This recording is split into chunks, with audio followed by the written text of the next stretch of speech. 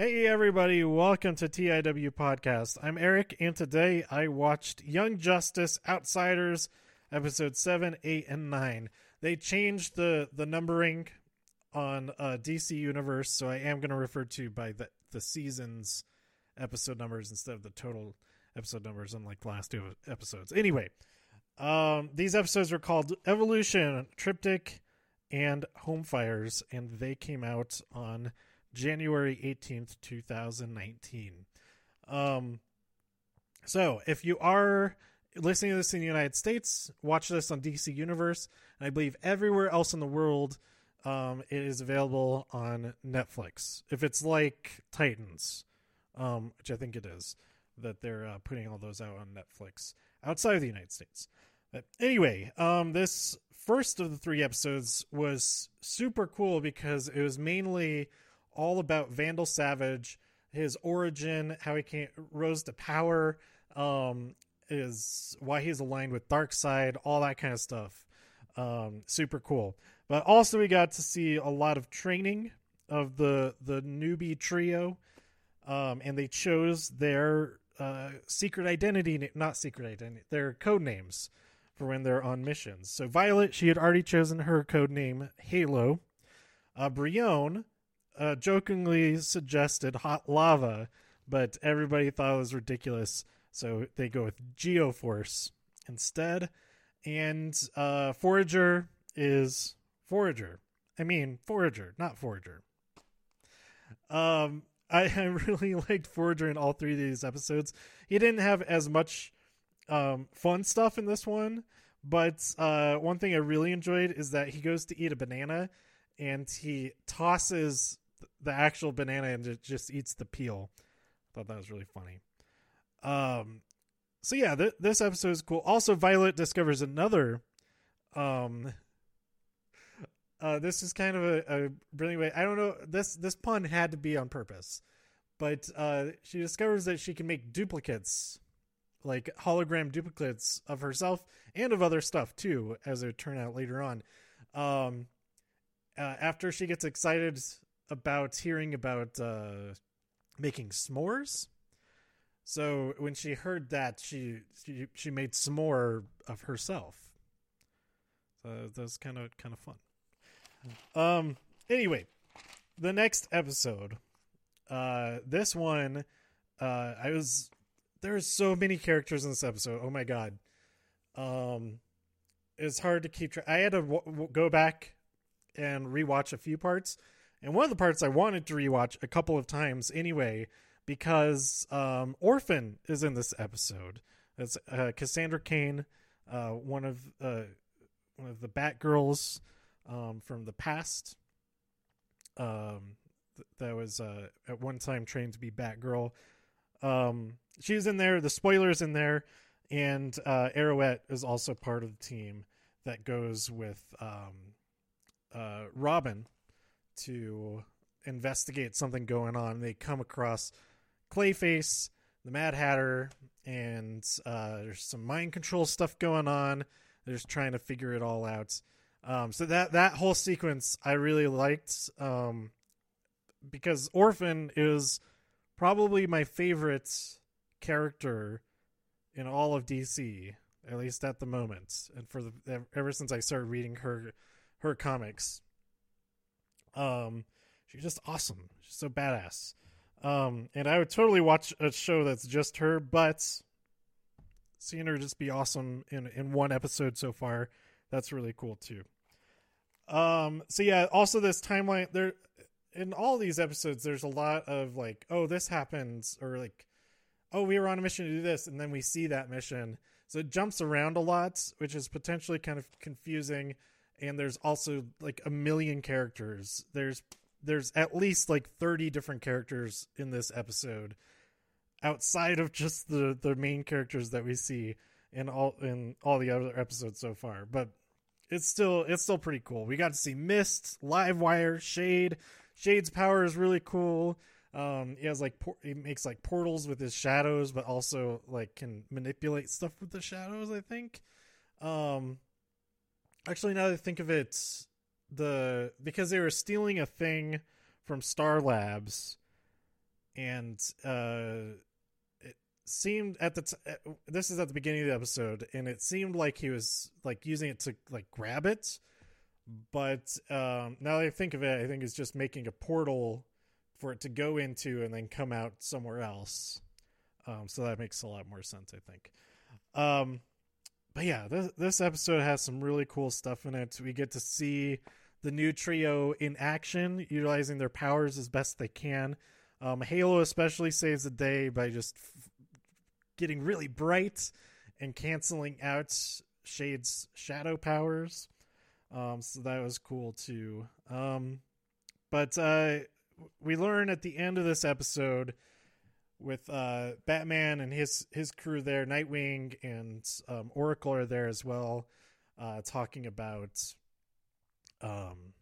what's going on with all this stuff. This guy Stag was behind all of it. They captured him, but there was like mind control nanobots. They neutralized all of those possibly, and yeah, and Wonder Woman is just like, this is ridiculous. We're all heading teams of, there's like 6 different teams that are all doing it. It's out of hand. And I think that summarizes watching this. Is like, there's so much going on. How are you even supposed to keep track of everything? All the characters and stuff. But Batman says it's, we want deniability for when stuff goes wrong, then, you know, we're not all in trouble and stuff and things like that. But during all this, did we show that? No, we didn't see anything with Vandal going on in this episode, but that threat is still kind of looming, and then that gets brought back around in episode 9. That it's kind of similar to the end of episode 8.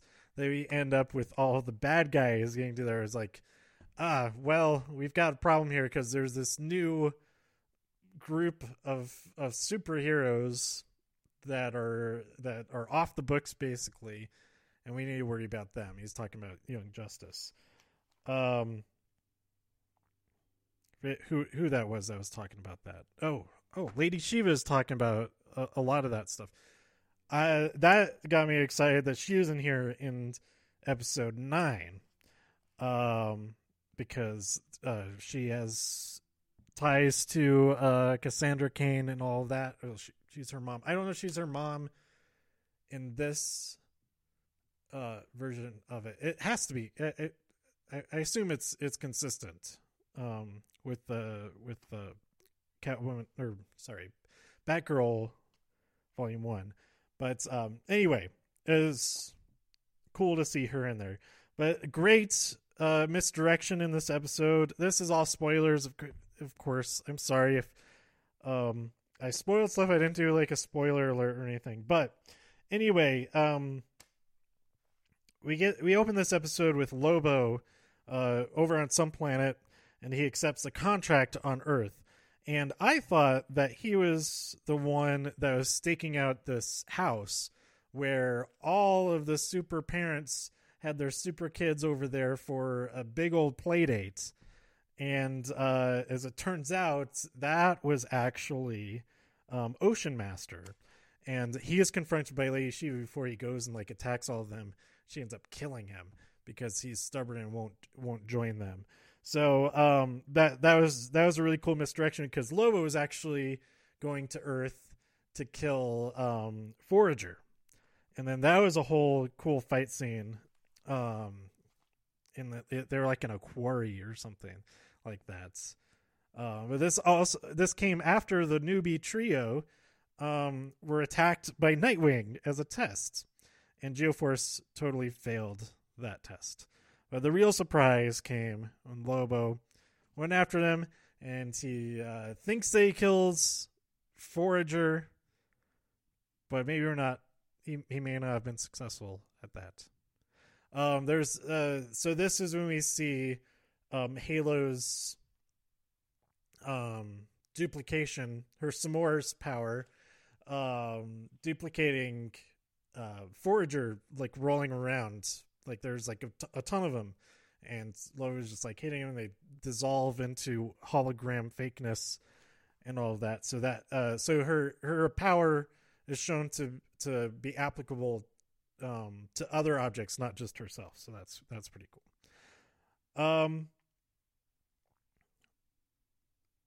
So yeah, yeah, the big thing, Granny Goodness. Of course she's in on all of this, and the good VR goggles, or good goggles, are absolutely a huge part of this whole season going forward. And so she has this interview where the interviewer is saying like, isn't this bad? Isn't turning kids' brains into mush and all that kind of thing?